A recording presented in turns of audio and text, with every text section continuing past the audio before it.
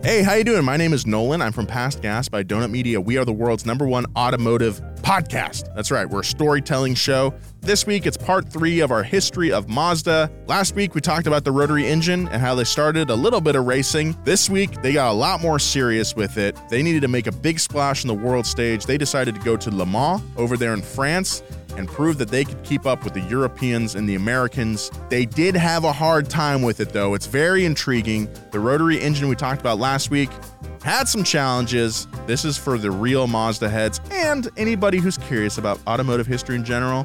Find it wherever you get your podcasts. Past Gas. I'll see you there.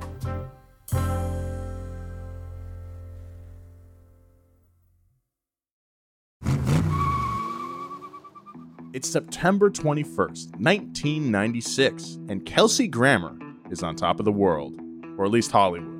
The Fraser star powers his shiny new Dodge Viper through the winding roads of Mulholland Drive, far above the shimmering lights of Los Angeles. The car is stuffed with horsepower, without a hint of traction control to be found. Grammer, perhaps inspired by the Viper, has supercharged himself also with a proprietary blend of drugs and alcohol that have given him enough Bojack horsepower to feel like the laws of physics don't even apply. This was the 90s, and supercars, as well as Dr. Fraser Crane, were having a major moment. For any car enthusiast, it'd be a dream to drive, but not for Dr. Fraser Crane, who had very publicly renounced his sobriety on a Thursday night at a James Taylor concert. He stood, swaying at the venue bar, where he pounded drink after drink in a room full of gawking celebrities, watching him fall right off the wagon and into his sports car. On the winding turns of Mulholland, Grammer ran through the Viper's gears, the motor roaring against the surrounding hills, the weary star relieved that home was just a few turns away. Unfortunately for Grammer, he made a common mistake, trusting the incredible but untamed performance of the 90s supercar. Viper flipped while rounding a corner.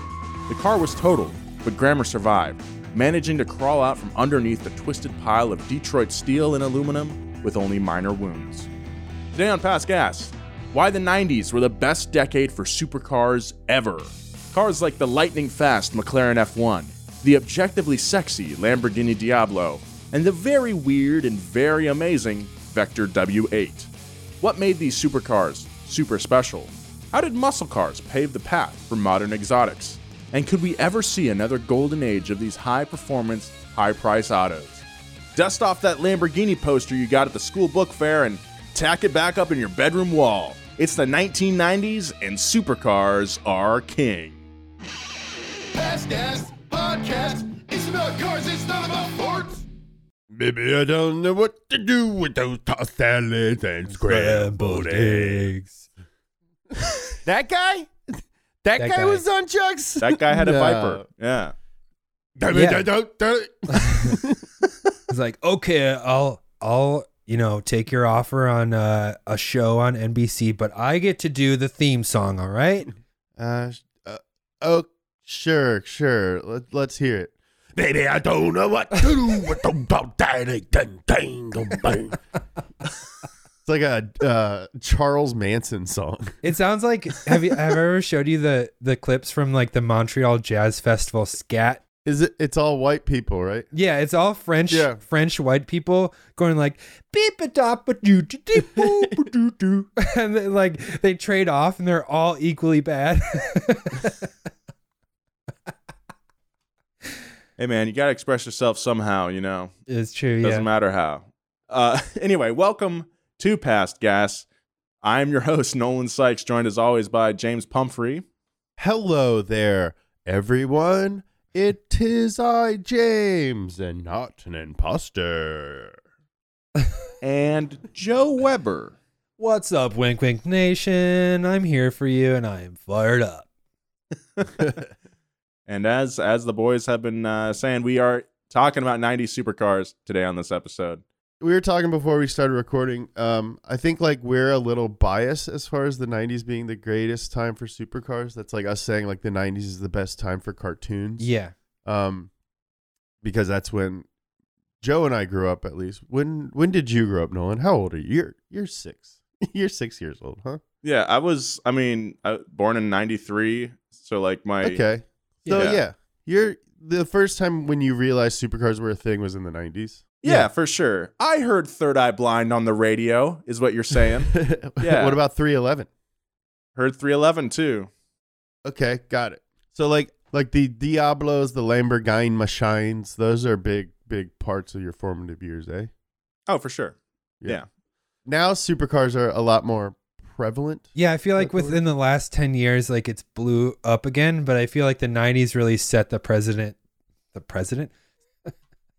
That the president. And showed what was possible and kind of like blew the whole supercar thing out of the water because we had just come out of like the Malaise era and people were like, I want something fast and flashy, and purple and green are really cool right now. So let's just make cars like that. For sure. And I think, from like the 60s to the 80s, like cars that would be considered supercars today, I mean, they were just called sports cars, Yeah. Because they were really fast. Yeah. The 90s were great for supercars because they literally defined that genre. Yeah. That's when you started seeing like advanced materials like carbon fiber. That's it. That's it really for me. It's only carbon fiber. That's the only qualifier. I think we should just get right into it, yeah? Let's go! Let's go! So, how did we get to the 90s being the definitive era of supercars? The term supercar itself isn't really official. It roughly describes a high-performance luxury or exotic sports car, generally a two-seater with at least an 8-cylinder engine, although that'll probably change here. The trend towards these vehicles started as far back as the 60s, when Detroit started shoehorning big block V8s into sedans and turning the results loose on the American public. And of course, we know those as muscle cars. Across the Atlantic, European manufacturers were also busy refining their lightweight sports cars. What these smaller cars lacked in displacement and seating, they made up for easily in handling and drivability. As the 60s turned into the 70s, those massive motors became liabilities with the looming gas crisis and Clean Air Act of 1970. Then, the second oil crisis in 1979 shocked the industry yet again, and American cars continued to get smaller and more efficient. Manufacturers in the US knew they had to do something, so their carburetors were replaced by fuel injection and distributors were being swapped for coil packs. But we weren't there yet. After all, the 1985 Corvette made around the same horsepower as a well-equipped 2020 Camry. The so-called Malaise era, when US autos reached a low point of reliability and performance, was in full swing. New emissions equipment was starving the motors of their power, and even in the instances where these new cars had style, the 85 Corvette being a prime example, what was under the hood didn't match up.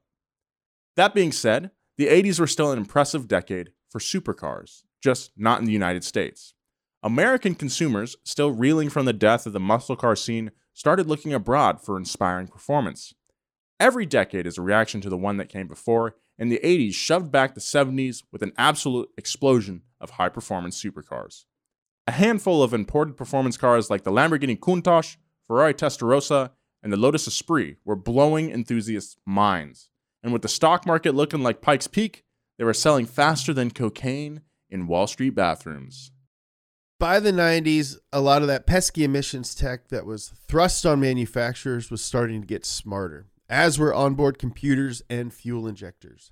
The progressing technology let engines breathe better and pass their gases in ways that didn't starve the performance. Nice. If you like stories like this, check out our podcast, Past Gas. Celebrities and rich folks were having a hard time justifying spending big bucks on stiff bucket seats and jarring track suspension setups, and manufacturers took the hint. For example, Lamborghini spent the late 80s upgrading the Countach into the Diablo. The Countach is often derided for having a borderline unusably tight interior that overheats quickly, so they lengthened the Diablo to improve the comfortability in the cabin. I think the word is just comfort. Yeah, right? Comfortability. I've never heard of that. Is that a Diablo right there? This is a Diablo right here. And it's purple Whoa. too? Yeah. That's the poster that I had. There you go. Look at that. Man, it's crazy how in pictures they look so big, but in real life they're so little. Yeah, I can't get into this. Yeah, What the there's heck? no way I could fit into that car. for the audio listeners, I'm holding a purple Diablo 1-to-1 scale. Yeah, it's 1/18th Maisto scale or Maisto model. I think this is of the Yota variant, which is like the equivalent of the Aventador SVJ today. Like this is the top trim performance. So that's a Toyota? It's a toy. Yep. Nice, Joe. Nice. Toyota. The Countach is often derided for having a borderline unusable interior that overheats quickly, so they lengthened the Diablo to improve the comfort in the cabin. The Countach's 380 horsepower V12 was a great motor for the 80s, but this was a new decade called the 90s. So the Diablo got an improved version of it based on the same platform, now pushing 485 horsepower through some tech tweaks and freeing up some emissions issues. Dang. This helped the Diablo to be the first Lambo to break 200 miles per hour. That's wild. Well, speaking of that tight interior they're talking about, James, like for like the longest time, like the Italian sports car companies were building their cars For Italians. for Italian dimensions. So like you had these amazing cars that if you're like over 5'10", you're gonna have a problem fitting into. Yeah, there's like 20 ashtrays. Yeah. A wine holder. But like the 90s is when we start to see them kind of like embrace a more like, well, American customer base. Mm-hmm. But I mean, I don't think supercars really get comfortable for like average size Americans until probably like 2015. Yeah, wasn't the Pantera like you had to sit sideways to make it fit? Pretty much. I watched Nolan. The Pantera is one of Nolan's dream cars, and we were at a shop getting the Z's dyno tuned, and there was one parked in the parking lot, and I watched a dream die. when As he tried to sit in. Yeah, he sat in it, and he was like, "Well, can't get one of these ever." Oh no. Yeah. I was just like literally like jammed into it. And like the steering wheel is like in your chest. Oh my God. And you have to like put your legs. Yeah, you do have to like put them all the way to the side. It's not comfortable. Well, hopefully you'll have enough money one day that you can do what Shaq did with his Vader and have it lengthened by like 1.5 feet. Well, now my move is not the Pantera, but to see if I can fit in the Mangusta that we talked about in the what was that? That was the De Tomaso episode that we talked about. Ford GT40, very roomy supercar. I got to sit in just a GT, the 2005 version. Not roomy, but I was able to get in that. Yeah, you can't even move the seats. You move the pedals. That's crazy. Yeah. 20 miles down the road from Lamborghini, their main competitors were already plotting on how to upgrade their own flagship model when the Diablo dropped in January of 1990. The master craftsman at Ferrari spent 30 months secretly developing and testing the Diablo's new nemesis. And in the late summer of 1996, while the Olympics were going on, they unveiled the highly anticipated 550 Maranello at the Nürburgring. This is the car from Bad Boys 2. The 550 in Maranello meant that it had a 5.5 liter V12 that pushed the car to nearly 500 horsepower. It had a 0 to 60 time, a tenth of a second faster than the Ferrari Testarossa. And much like Lamborghini, Ferrari also improved the comfort of the cockpit extensively. They also replaced a mid-engine design with a return to the front-engine rear-wheel drive configuration they'd been using up until 1973 because, as Enzo Ferrari famously said, the horses, they pull the carriage. They don't push it. Yeah, but that's not a reason. This is a machine. It's not a horse. No, think about it. No. You thinking about it? No. Mr. Enzo, I don't think it's a good idea. Look. Okay, the horses, where are they? They're in the front. Do they push or do they pull? Well, since they're in the front, they pulled. They're in the front, huh? Yes. And what do? They push the carriage. Look, I don't want to argue anymore. Okay, let's go get a spaghetti. Some bolognese. Ooh, yeah. Let's go get a mortadella sandwich. Gabagoo. My grandma says she'll send the horse around.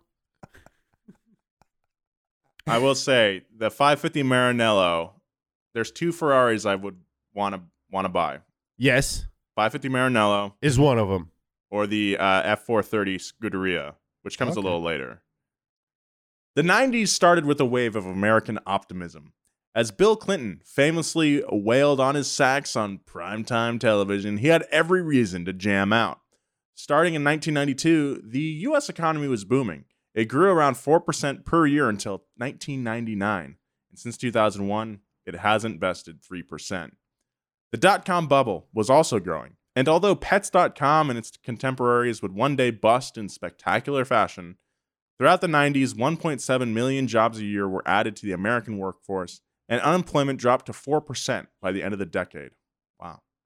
This helped U.S. households grow their income by almost 10% and to drop the poverty rate to its lowest it had been since World War II. Technology was also the buzzword of the decade. By the end of the 90s, most consumers had easy access to cell phones, but they weren't yet smart. You could make calls and play some Snake, but that was about it.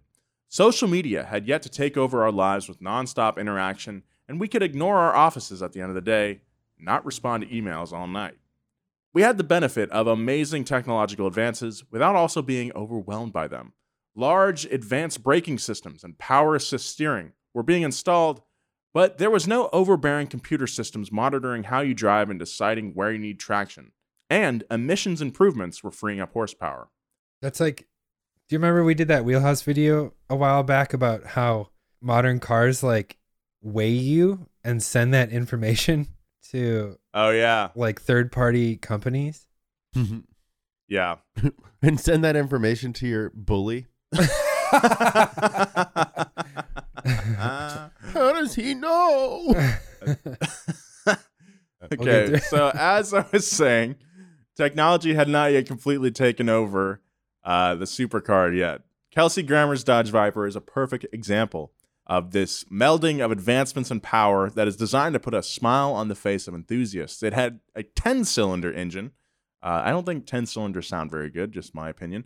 450 horsepower, while also having no traction control, no stability control, no side airbags, and no anti-lock brakes at all. Uh-oh. Nolan. What? The LFA would like to know your location. Yeah, well, that's different. That's a smaller displacement V10. Okay, so I guess you're just making excuses now? I am moving the goalposts a little bit, yeah. Yeah, I'll cop to that. The V10 is the exception that proves the rule. But anyway, by all accounts, the Viper was a death trap, but also very amazing to drive. I would like to drive one and see for myself. First gen? First gen, yeah. I want to see what people are talking about. Which one do you want the most? You like the second gen, huh? Wait, yeah, I believe so. It's a second gen. I could get my model real quick. Isn't it like GTS or something? The blue one with the gray stripes? Whatever gen this one is, I believe this is second gen. The first gen was only like a couple of years, and it was really kind of angular and funky looking. This is more of like a smoother design. I would have red with white racing stripes like this model right here. That one looks like Joe Camel's head. It does. Like this? To learn more about that, check out our episode on Camel Trophy. Yeah. Second gen Viper. Yeah, that would be second gen Viper. That's the one I like. Even cars like the Lamborghini Diablo, while powered by an advanced 48-valve V12, it still had zero traction control systems, no stability control, and no computer making sure you didn't light up the rear wheels while cornering or downshifting. Some consider that a bad thing, but for enthusiasts, it's the reason they're out there buying up all the older supercars. And also because they can afford to. Yeah, we use enthusiasts a lot in this episode. I guess they're enthusiasts, but they're also like rich guys. Yeah, they also have a bunch of other hobbies that are all expensive. So Like watches And and cigars and wine. Yeah, cigars and wine. And nice brandies. Taking their wives to fancy dinners. you want to go from being a billionaire to a millionaire? Try buying a vineyard.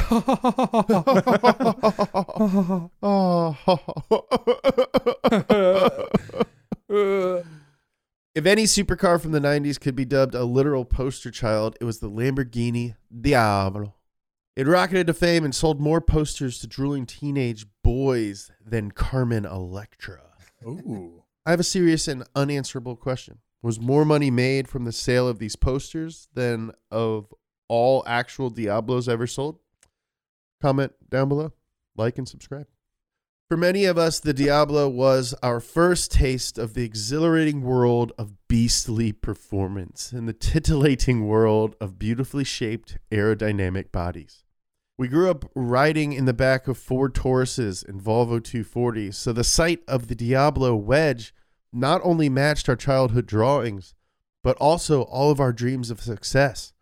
And some of our friends with more quote-unquote chill parents even had the Diablo poster featuring a supermodel filling up her gas tank in Los Angeles. I did have a Diablo poster, and I'm trying to remember if it was a purple one, but I think it was like the light metallic purple, which was a really cool. Oh, I know what you're talking about. Yeah. I know that color. Good color. You know what I would do, speaking of Lamborghini purple, Joe? Yeah. Find a wrecked Diablo, yank that engine, stuff that sucker into a Plymouth Cuda, which was famous for being available in Plum Crazy. Oh. Right? But then paint that car Lamborghini purple. And do like Lamborghini doors on it too? I think that's a bit West Coast Customs. Next stop, SEMA.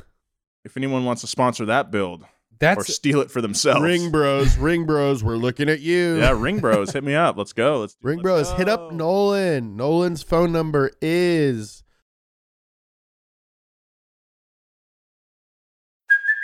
Hey, it's Kaylee Cuoco for Priceline. Ready to go to your happy place for a happy price? Well, why didn't you say so? Just download the Priceline app right now and save up to 60% on hotels. So whether it's Cousin Kevin's Kazoo Concert in Kansas City, go Kevin, or Becky's Bachelorette Bash in Bermuda, you never have to miss a trip ever again. So download the Priceline app today. Your savings are waiting.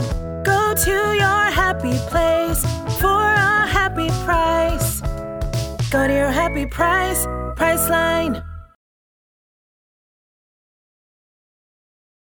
The Diablo beat back the banal styling of the family grocery getters that were looking a bit too conservative after the muscle car era, and that image sold like crazy. But while all the 15-year-olds were tacking the posters into their parents' drywall, people with money were getting behind the wheel of Diablos and found that looks matched the drivability. The car was ubiquitous in mass media, an easy symbol for the excesses of the era. From Ocean's 11, Gone in 60 Seconds, Dumb and Dumber, in the movies to music videos made by musicians like Ludacris and Jermaine Dupri, and endlessly talked about on Top Gear more than a decade later in 2002 when the show started and Jeremy Clarkson sang the supercars' praises at every chance. While there were definitely better supercars being produced in the 90s, none got the attention of the Diablo. So what were those better cars? For many of the creators of high-performance vehicles, the focus was not only on style, but setting records.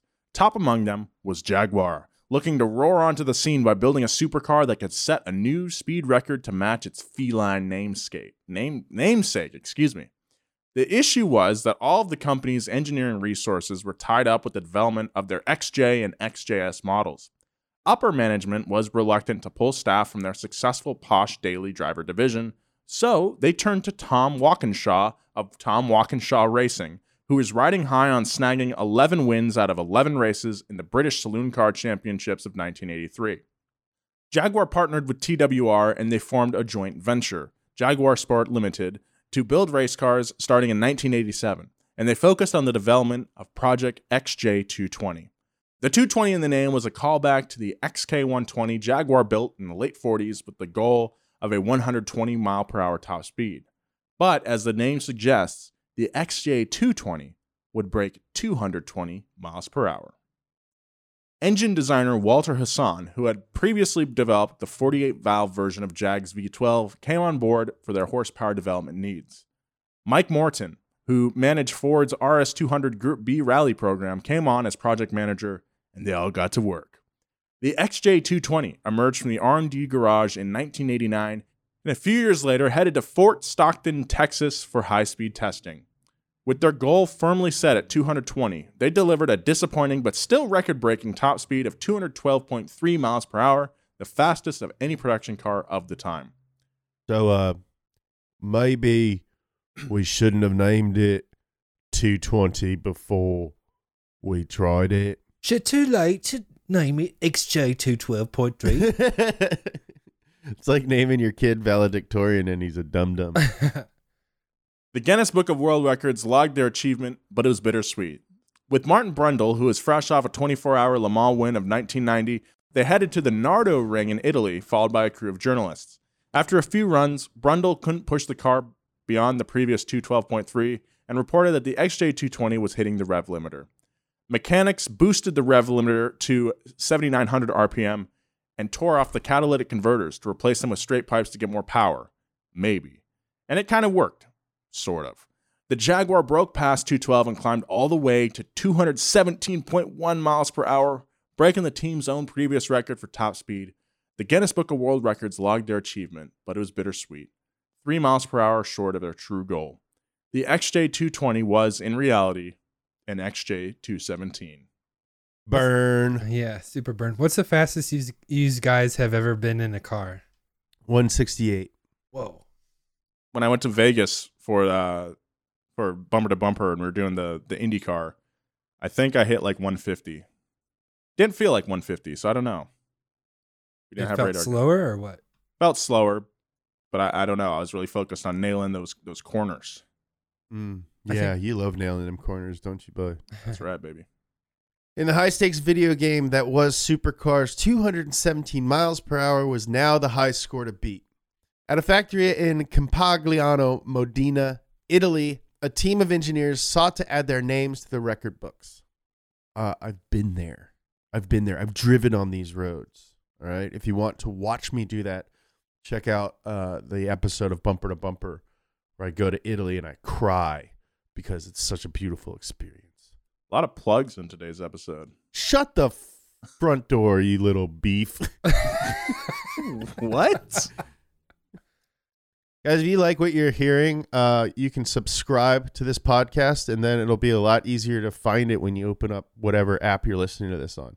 And it really helps us out. It's a way that our boss knows that we're doing a good job, and then maybe he might feed us. We don't want to eat. Money is out of the question, but food we do need. The concept was the Bugatti EB110, a proper legacy for namesake Ettore Bugatti. The 110 in the title was a nod to the 110th anniversary of the Bugatti founder's birth, and the project's unveiling led to the coining of the hypercar term by journalists to describe the car.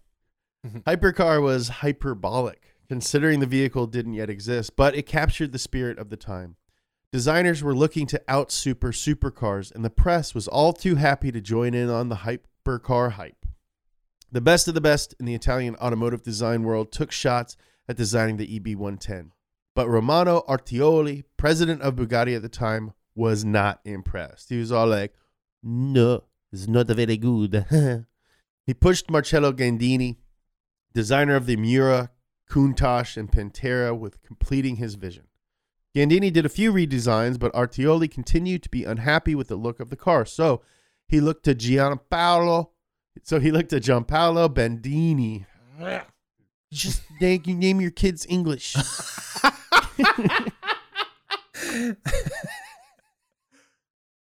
So he looked to Gianpaolo Benedini, the blue factory designer, to make his demanded changes.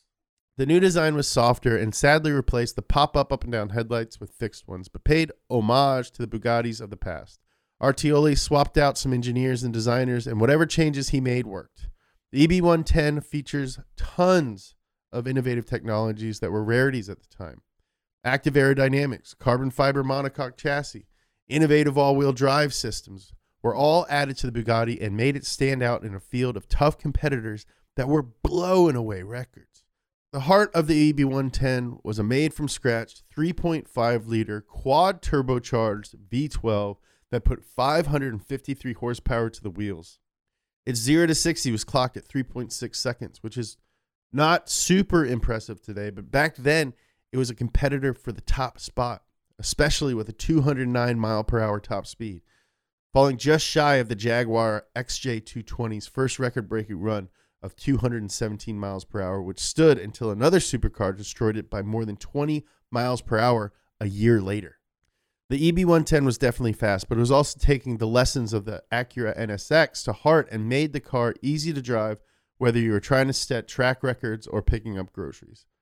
The Bugatti was definitely peak supercar because it was not only a screamer, it was civilized. It had carefully designed power steering and was compliant to the driver. And the all-wheel drive's 2773 front-rear torque split delivered traction without being an overbearing nuisance. This was the dream of 90s supercars. Easy to drive, but insanely fast. Lots of grip, but you could break it free and corner with a grin. Ettore Bugatti was spinning in his grave, but it was the good kind of spinning. Like dancing, only he's dead, in a coffin, or probably a mausoleum. That's like that's kind of that's Bugatti's kind of strategy, is just making these insane supercars that you don't have to have any compromise with in terms of anything else. Like, you can just do anything with your supercar. Meanwhile, an American challenger was entering the supercar fray, and it might be a name you're not familiar with. The designer was Gerald Weigert, and the car was the Vector W8. Weigert was a man who built his entire career on larger-than-life claims, perfect for the hyped-up world of supercars. He claimed his Vector W8, which was to be produced by Gerald's company, Vector Aeromotive, would easily break 240 miles per hour, making it the fastest production car by a huge margin. He also claimed a 0 to 60 time in the high 3 seconds, enough to beat out most supercars at the time. Weigert was the kind of kid who tells you his dad is a fighter pilot and then a week later tells you he's the president's bodyguard. In other words, he could be full of... I had a friend, I think I've talked about this before. I had a friend, Matt Regan, who told me that his dad designed the steps in GoldenEye. Oh, yeah. When Batman Returns came out, I told all my friends that I had seen Batman 3. And I told my best friend Marley in like first grade that I knew Kung Fu. I think the lesson here is never trust a kid. Yeah. Never trust a kid. Anyway, over the years, Weigert also claimed to be responsible for inventing the personal watercraft, four-wheel ATV, and even the minivan. Here's a Pass Gas official fact check. None of these claims are true. We should tell the story of the minivan, though. We're like the Snopes of cars. Instead of the low-displacement V12, the W8 featured a massive 6-liter twin-turbocharged V8 loosely based on Chevy's V8 design. The interior departed from the typical supercar design as well. Due to the transversely mounted V8 behind the driver, there was no transmission hump, so the occupants had plenty of room to play footsie in their plush buckets that were mounted an inch apart. There wasn't even a shifter to split the space. Weigert mounted the ratchet shifter, connected to the beefy GM-sourced 3-speed automatic, on the driver's left against the door sill. That's really bizarre. Yeah. And the weird shifter wasn't the only jet fighter look of the cockpit. There was one of those green display instrument clusters you see in 80s movies, more reminiscent of monitoring a nuclear launch than revving an engine. So it was weird. It was the gauges were weird. In 1991, the Vector took a mighty blow to its reputation when Andre Agassi demanded a refund after his W8 almost caught fire when the overheating exhaust toasted his rear carpeting. Around that time, Car and Driver got their hands on 3 W8s, ready to put them through the ringer and test those bold claims. Instead, all 3 cars broke down, and Car and Driver used it as an example of never trusting a manufacturer's claims moving forward. Fun fact about Andre Agassi, he didn't like playing tennis. He was just really good at it. And it only came out like way after his career had ended that he was like, yeah, I just didn't like it at all. Yeah, he is also like super, like he was famous for his long hair, but it was a wig. What? Wait, I thought Andre Agassi was the bald dude and he was known for being bald. Well, now he's known for being bald, but for a while he was known for as the cool new guy with like a long ponytail. Yeah. And once before either like Wimbledon or like the British Open or something, his like wig fell apart And he performed really poorly because him and his brother were up all night trying to fix his wig. Oh my God. Why? Whoa. No one. Oh, Pete Sampras is the other dude. They always pitted them against each other, right? Yeah. I liked Andre. Seeing him on TV. Andrea Gassi? Andrea Gassi. Yeah. Andrea Gassi. He was cool. She was cool. Yeah, that's funny that he didn't like tennis.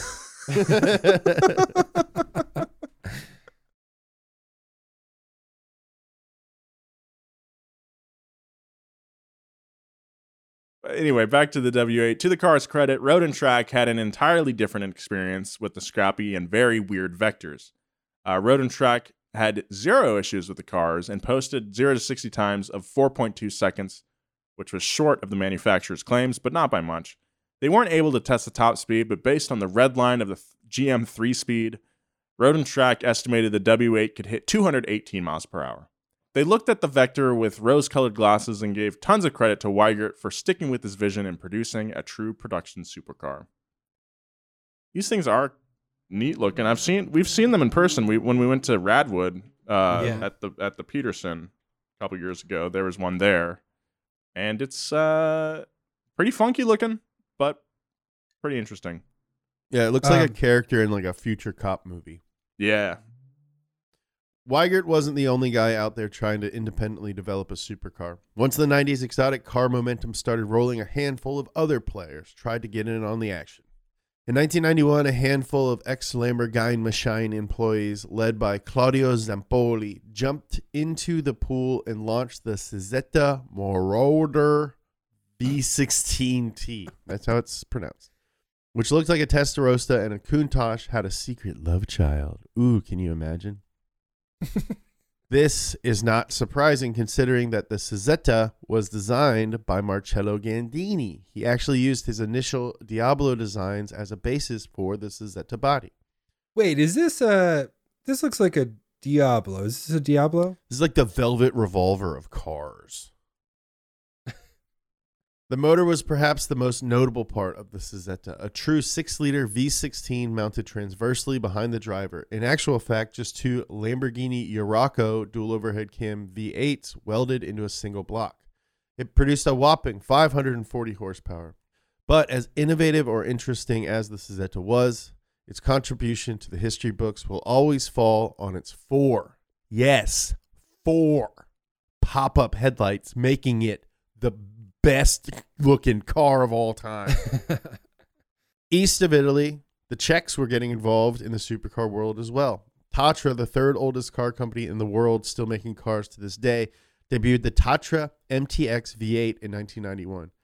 It was designed by Václav Král and was the fastest Czech car of all time with a 0 to 60 of 5.6 seconds. The 302 horsepower 3.9 liter V8 made a top speed of 165 miles per hour. This was small potatoes for even 90s supercar standards, but it brought a lot of attention to the Czech car scene and the 100-year-old truck company building them, especially since every other car Tatra made was crumbling Soviet bloc nightmare fuel. Meanwhile, in France, Axum, the company known for pumping out cars that look a lot like the current smart car in the US, drove into the supercar game from the middle of nowhere with an off-road offering, the Megatrack. This thing is sick. This off-road supercar, which looks like a Dodge Stealth with a lift kit, had some strange notions of what qualified as a supercar.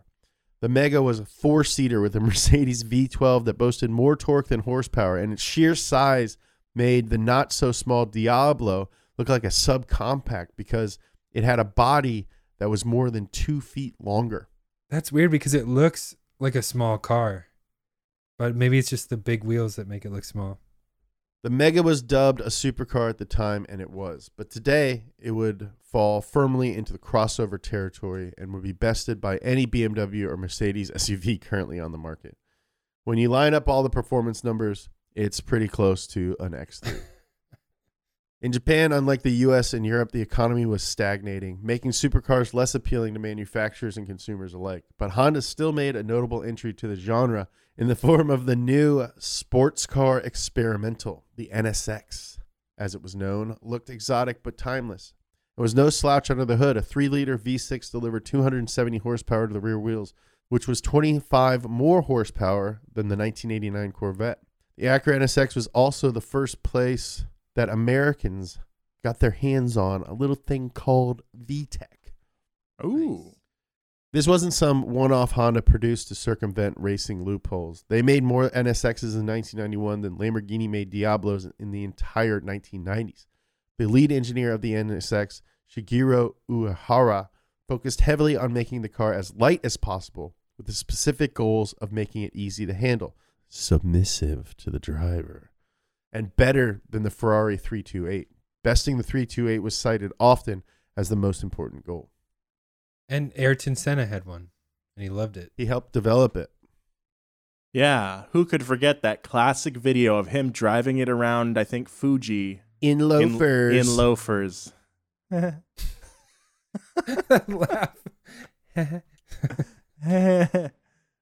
Clearly, supercars were having a moment all over the globe.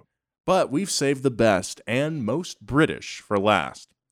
It was a project led by Gordon Murray, who spent his formative years designing the successful Brabham racing cars. He was busy putting together a jolly good team of designers and engineers with the goal of making every other performance car on the market look like a frickin' Yugo. Dude, punching down, I love it. Murray had a vision for a supercar that would combine the history of Formula One designs with his personal car of choice, the Honda NSX he had fallen in love with. He was sold on the idea of an easily drivable supercar, and how he built the McLaren F1 proved it. Murray's undying obsession over every aspect of the car paid off. When he set out to build the F1, he took a piece of paper and wrote down his must-haves. Quote, "No compromise, no plastic, 3-seat layout, use F1 technology to create ground effect, automatic retractable aero devices, composite monocoque in body, survival cell a la F1, F1 engine, 6-speed transaxle, carbon clutch, electronic differential, okay, 200 mile per hour plus top speed." Mm-hmm. I don't want to make the same mistake as Jaguar there. "More than 1G in lateral acceleration. F1 push or pull rod suspension. Pull decide rod, that's which one later. Yes. Carbon brakes. A pedal. That should be pretty easy. Steering and gear change position to suit the buyer. Baguette, oranges. Oops. Wrong list. And a partridge in a pear tree." Gordon. You devil, you sly devil. You sod. It was a long and exacting list of elements to refuse compromise over, but the team Murray assembled kept to the plan. Murray attributes a big portion of his success to being able to start with a clean slate. Ferrari and Lamborghini, for example, have past models to improve on, which makes good economic sense but impedes innovation. For the F1, they tried new things like building a supercar without a flywheel and a weird 1+2 seating arrangement where the driver sits in the middle and has a passenger to each side. At the end of the day, he created what many consider to be the greatest car of all time. The car was packed with proprietary designs and technologies. It utilized the BMW S72 V12 engine, which rocketed the British supercar from 0 to 60 in 3.2 seconds and 0 to 100 in 6.3. Could still hit 200 miles per hour from stopped in just 28 seconds. These numbers were jaw-dropping, but it was the top speed of 240.1 that was so shocking. It took more than a decade for Bugatti to beat it with the Veyron when it hit 267 in 2005 with a 487 cubic inch quad-turbo V16. The McLaren, it's naturally aspirated. That's so cool. Yeah, that's pretty, man. The coolest car ever made. The British car magazine Autocar called the McLaren the finest car built for the road up to that point, and deemed its release one of the greatest events in automotive history. Mr. Bean himself loved the car so much, he wound up wrecking it. Twice. Other famous owners include Elon Musk, Jay Leno, George Harrison, Ralph Lauren, Nick Mason, and, of course, our buddy, the Sultan of Brunei. He's not our buddy. The guy's not our buddy. He's our James Pumphrey's close personal friend, the Sultan of Brunei. Let's get that rumor started. Collectors all over the planet drool over F1s when they come out for auctions, and bids have gone as high as $20 million. It's a cool car. At the turn of the millennium, the supercar was at its peak. It was an almost impossible task to dominate the F1 after it had set the bar so high. After 9/11, the economy took a serious hit, and many people's outlook went from glossy to gritty. Millionaires were still buying supercars, but the shine had started to come off the edges just a little bit. Big hair and big suits were replaced with jeans and indie band t-shirts, whiskey and cocaine with craft beer and joints, supercars with, well, just regular cars. Regular cars, which we should emphasize that due to the trickle-down effect of car tech, were getting a lot cooler. The Mustangs and the Camaros of the mid-2000s were becoming competitive with supercars that dominated the scene just 20 years before. Better yet, you could actually buy one without having to remortgage your house. While supercars continue to innovate with powerful electric motors and space-age suspension technology, they've also started to feel less like cars and more like computers with seats. The supercars of the 90s were the last ones that broke records without technology controlling more of the ride than the driver, a standard that we'll likely never return to. The upcoming 2,000 horsepower equivalent electric supercars will no doubt be beautiful machines using artificial intelligence to control motor response and suspension reactions. But will they be any fun? When engine sounds have to be piped through the stereo, is something lost? And where can you even drive a totally silent 300 mile per hour supercar? Yeah, that's nuts. I do feel like it's not considered a supercar, but when you had that M4, James, it's just too fast and it's like too comfortable. You don't realize how fast you're getting, and then there's no fun in like getting that fast. Yeah, it was definitely too fast for me to drive. That's awesome. I felt the same way when we had the C8 Corvette. I took it out to the canyons, met up with some buddies, and I just I couldn't drive it. Like, I mean, I could drive it, but like I knew that I was not enough driver to like push it the way it was designed to be, you know. I had so much fun in that C8. It was a great car. Yeah, it was a really wonderful fun car. My favorite part was driving down the interstate at like having cruise control set at like 100 and just chilling. Yeah. The closed course interstate. Yeah, in Mexico. Our roads and appetite for cars are changing, along with the rules governing them. We'll never have another perfect culmination like the Wild Wild West of 1990 supercars. We will never recapture the feeling of 90s supercars. There isn't a single executive at any car company today that would allow another early 90s Dodge Viper to hit the streets. Yeah, I think it would be illegal. The 2020 Hellcat, which has double the horsepower, also has double the safety nets and nanny tech to keep you from spinning into oncoming traffic. But honestly, guys, where's the fun in that? I mean, that was a lot of fun driving around in that too. Yeah. Not gonna lie. I would say that the Demon is probably pretty close to the Viper in that it comes from the factory with drag radial tires, which are not meant for the street. Those are meant for prepped racing surfaces like a drag strip. So if you get on the gas too much, like you can spin out. Oh yeah, it's a lot of fun though. On the other hand, 90s supercars were only accessible to a tiny, coked-up sliver of the population that could afford them. Car performance may never reach its 90s glory. Well, I mean, it's already eclipsed it, but it's also becoming a lot more accessible. It's the reason why we here at Donut tend to focus more on cars you can actually afford than the ones you only ever own as a poster or a die-cast. The 90s were an incredible time for supercars, but even then, they were always more of a dream than a real thing, more of a concept than a reality. For the vast majority of us, we own as many supercars now as we did in the 90s, which is zero. Yeah. Unless you're Kelsey Grammer, that is. what to do. I'll take it again. So yeah, don't drink and drive. Definitely don't drink and drive if you're in a Viper. Yeah, you know, I do think that the 90s were the best time in terms of the idea of what the supercar is. You know, a lot of them had manual transmission and very heavy clutches and very limited, those were cars that were dangerous, you know. Like that was Yeah. part of the appeal, was that at any time this car was trying to kill you. Why is that fun? It's Why is that it's fun? just the danger factor. It's, you know, there's other things in life that have that same appeal. I'm not saying I don't think it's fun. I'm saying why. I don't know. Why is it fun? Well, it lets you peer into that void, you know? Gets you from that void, the cavern between living and death, you know? You want to know how I got these scars? Yeah, exactly. I you get want to the know appeal. how I drive these cars? Oh, nice. Oh, a little variation. Yeah. Nice. Car enthusiast Joker is a good character.